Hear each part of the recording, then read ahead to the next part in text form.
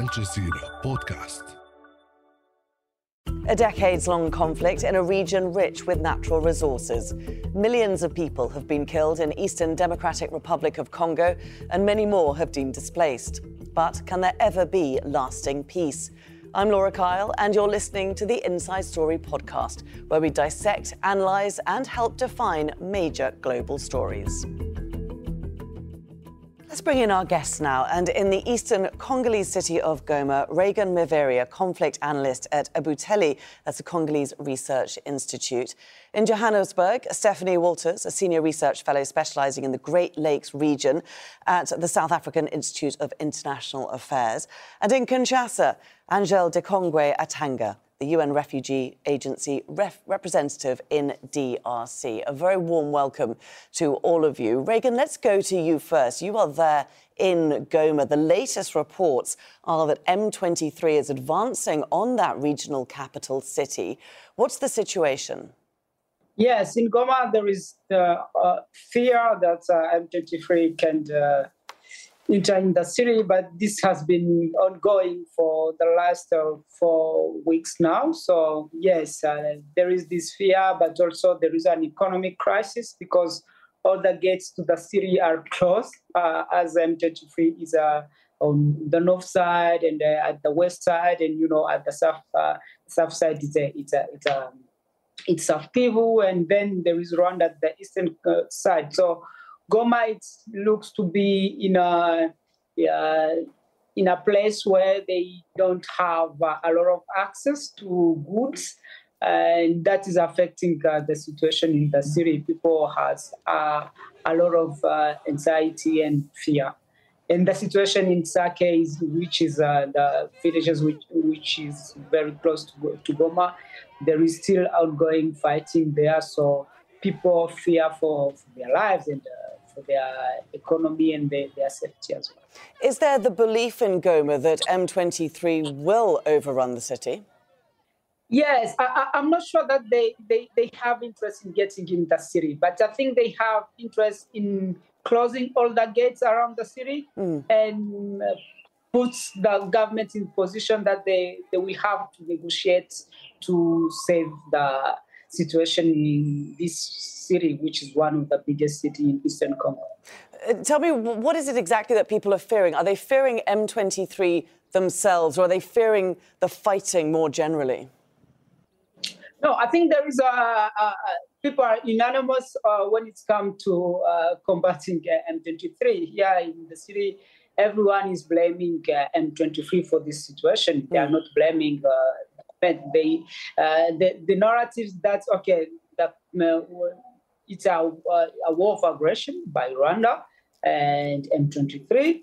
And then one of the solutions to make sure that the Congolese army is winning this fight. And even if when it's come to negotiation, people are not really accepting this negotiation talks, as well as the government has been saying that they will not negotiate, and they ask for some prerequisites like withdraw. The M23 should withdraw from all the control areas, and they should have this ceasefire. But since then, everything is failing. The ceasefire has failed, and there is no in days coming. I'm not sure that we'll have that M23 will withdraw from all the areas. So I think this is still a challenge, and the crisis is still going on. We'll certainly look more at these failed efforts to stop the fighting a little later in the programme. Just for the moment, Angele, I want to focus on Goma, on this particular area. It's a city of 1 million people. We're talking about a lot of people here. The gates are closed to the city. The roads are being cut off. What's your concern for the people there? Yes, thank you. UNHCR is really deeply concerned by the toll of the conflict on hundreds of displaced persons. This conflict, which has resumed for the past year, as we are nearing the 28th of March, when there was a fierce resumption of conflict, there have been more than 800,000 newly displaced persons. And these are persons who are literally destitute. They are living nowhere. They lack basic needs, including drinkable water, food, shelter, everything. And they are truly at risk of their life because some of them are staying nearby the highways, risking to be killed by cars, the traffic, and exposed to the natural elements. These are made mostly by women and children who are completely living, not living a normal life with no dignity, no safety at all. This is just a situation that has been ongoing for too long. We need it to cease. Our call is that in as much as we would like to continue to assist these persons, including with basic shelter and basic amenities of every day, we literally actually do not have access to most of them due to ongoing conflict. That's what I especially wanted to ask there, Angele, because we're hearing that aid agencies are already overwhelmed by the numbers of people who are needing aid. Many of these agencies, they operate out of Goma. It's the regional capital. If the roads are blocked to and from Goma, how can they then access anybody? Well, precisely what I was saying, we already are not able to access the people by road because it has literally been, all the zones have been red, especially the Masisi, Ruchuru zones. And even we were still accessing them by air until not too long ago when also UNHA's helicopter was fired at, thankfully with a little damage, but indeed that also signaled another step of the conflict whereby the helicopters of the humanitarians are no longer spared. So we are reaching really a turning point whereby we called through to the Security Council, who was just here last week, to say we need humanity to resolve for lasting peace to prevail in Goma, in Eastern DRC, in this sub-region, because that is really what would be beneficial for humanity with a big H. Stephanie, it seems like a dire situation is about to get very much worse. Why is M23 advancing at a time when the Congolese army has just been boosted by East African forces? You've got Kenyan troops specifically brought in to fight M23 rebels, and yet they don't seem to have made any difference. Well, I think one of the things that we've seen this time around, and it's important to remember that the last M23 crisis was almost as bad, and that was in 2012. What we've seen this time around, and what the UN has also acknowledged, is that the M23 is stronger than it's ever been before. I mean, we had Bintou Keita, who's the head of the UN peacekeeping mission in the DRC, saying that it's almost operating like a conventional army. So clearly, the support that's being provided by Rwanda is substantial. And I think that we've known for many years that the Congolese army itself is a very weak army. It's facing, of course, a number of different armed groups. And the newly deployed Kenyan forces are only one of the troop contributing countries. I think that it's unrealistic to expect them to push back the M23 on their own. Of course, they are working with the UN and with the Force Intervention Brigade. But one of the arguments, or one of the criticisms of the Kenyan forces and of the East African Community Force, is that they are in fact creating buffer zones between the Congolese army and the M23, which are effectively allowing the M23 to continue to gain territory. That's very interesting. Let's just take a step back from this for a moment, Stephanie, just to look at who the M23 are, because, as you said, they were around in 2012. They were disarmed 10 years ago. Why have they resurfaced last year and regrouped and come back so strong? Well, I think the real question is, why has Rwanda chosen to reactivate the M23? I mean, the M23 is a group also, of course, of Congolese fighters. They themselves will say that this is a domestic agenda, that they are not backed by Rwanda, and that they have aspects of the peace agreement that was signed in 2013 have not been met. For example, DDR and their return to the Eastern DRC, and that they also have concerns about the Congolese Tutsi community. But the reality is that the M23 is this strong and was reactivated at a time in late 2021 by Rwanda because of a number of different regional developments. We had Uganda and DRC agreeing on a road construction project that reached down towards the Rwandan border. This was considered a threat by Rwanda. We also had the entry into the DRC shortly thereafter in March 2022 of the DRC into the East African community, a community that Rwanda has been part of for many years. And we also had the deployment to Eastern Congo of Ugandan troops as part of Operation Shuja to go after allied democratic forces. So a number of regional developments that in many people's views threatened Rwanda's hegemonic standing in the region, and Rwanda has responded by essentially supporting the M23 and relaunching this offensive, which is now closing on to 18 months. Yeah, very interesting indeed. Reagan, when we talk about this Eastern African force coming in, we're not only talking about Kenya, as Stephanie said, we're talking about Ugandan forces, Angolan forces now saying they're going to come in, South Sudan forces, Burundian forces. It's an awful lot of countries coming into this region. What do you think of that? What do people in Goma think of all these other nationalities coming in to join this fight? Yes, I think at the beginning there was some hope, but that hope has disappeared because now we know that the regional force is not here to fight, and they made that clear that they're not here to fight against M23. Well, that's what all the Congolese and the Congolese government is asking for.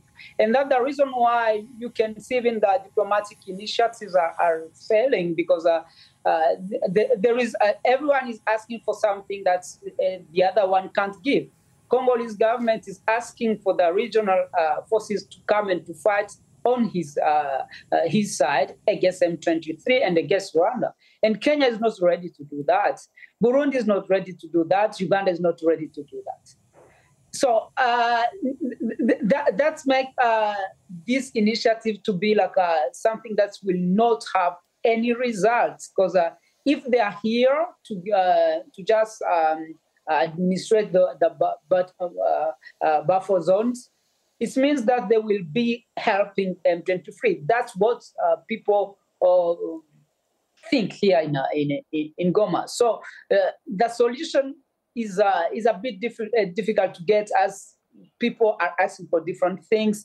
And right now, when we saw this delegation from the UN, they asked exactly that the government should think about negotiating with M23. Well, the government is not ready for that, And also, we know that we are in an electoral process, an electoral year, and the government is not ready for that, as the big part of the population is against any negotiation with M23. We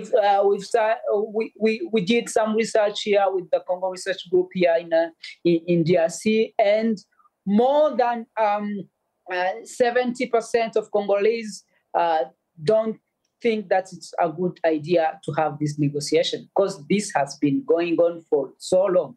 And the M23 has been involved in on different peace talks, and this didn't resolve the situation and didn't prevent the current situation of to happen again. There have been so many failed peace initiatives in the past. Angele, the real tragedy here is that this is a region that is so rich in natural resources that the people there should really be benefiting from.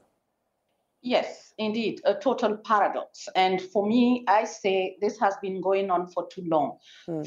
Almost 3 decades of unrest, of maiming, of killing, it is believed that between 10 million to 12 million persons have perished in this long conflict and senseless violence. More than around 5.8 million persons are displaced, not literally living a normal life. For us, we call for a stop. How many more killed and more maimed and more displaced would the humanity wait for before it can signal the end to this senseless violence? Angele, can I just ask you a question? When you say humanity, you've mentioned humanity a number of times now. Who are you actually referring to when you say humanity? I refer to Congo itself. I refer to the neighbors. I refer to the Security Council, international community, as it was just here, and precisely its role is to foresee or to preserve international peace and security.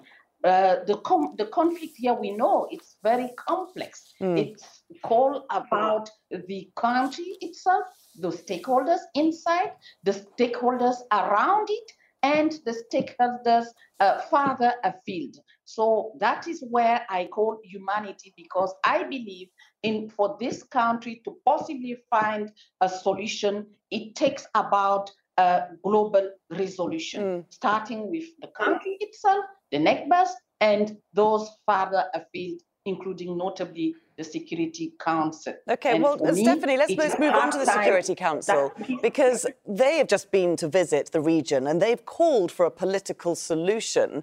But as Reagan says, most people don't believe that a political solution is possible because no one is willing to sit down. What are your thoughts on that?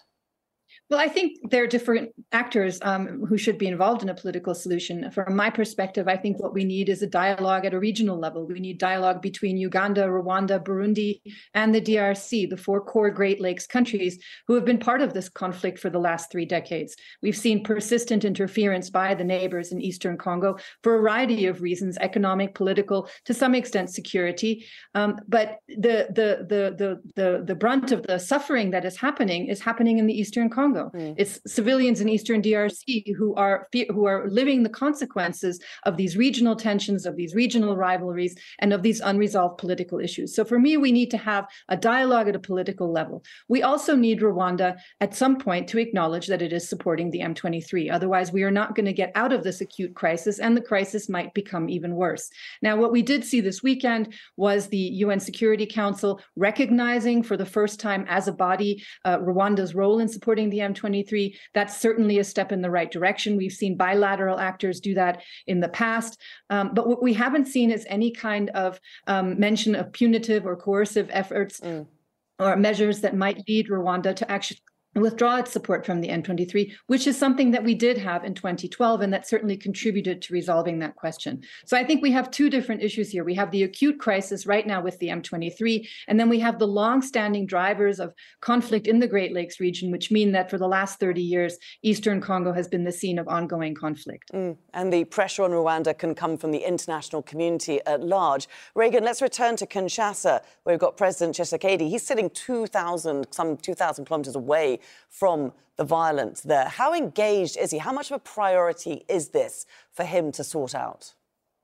Yes, we can say that right now it's the main priority, but the thing is how does it work out on the ground? I think politically, yes, every politician is speaking about the war in North Kivu. But the strategy that has been put down so far are not working. There is this state of siege, which still going on here in North Kivu and in Ituri, but it didn't bear fruits. There is also the cooperation between the army and Uganda, all these things that don't have enough results, and the regional forces are coming in without a lot of results. So, and the other thing is that the government is only doing statements on the involvement of of Rwanda, which is factual. But beyond that, there is things that need to be done by Congolese government.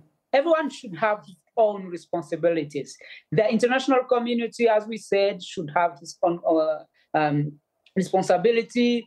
The regional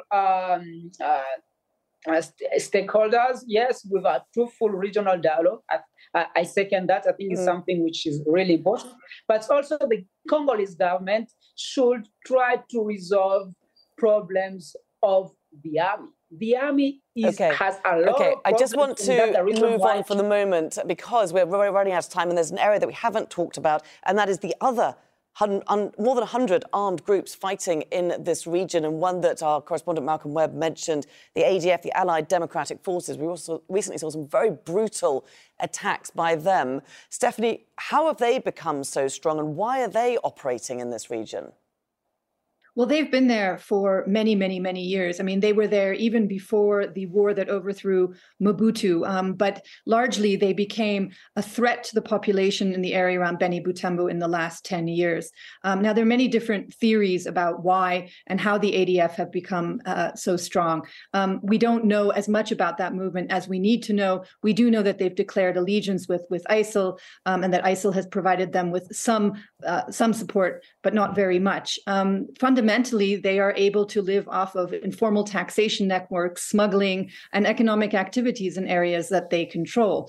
And certainly that would seem to be their objective, is not necessarily conquering territory, but controlling the area that they are currently in. Uganda has argued that they are a threat to the Ugandan government. I think potentially that is an exaggerated assertion because the ADF really hasn't been able to launch any kind of attack on Ugandan territory for over 10 years. We did see some bombings happening late last year. We don't know to what extent really the ADF was operationally involved in that. But certainly prior to that, and still today, the ADF is a greater threat to Congolese citizens again than they are to Ugandan citizens. And we've seen this joint Operation Shuja between the Congolese army and the Ugandan army, which, as Reagan said, has not yet borne much fruit. OK. Angele, the Norwegian Refugee Council has again and again ranked DRC as the world's most overlooked, under-addressed refugee crisis. Would you agree with that?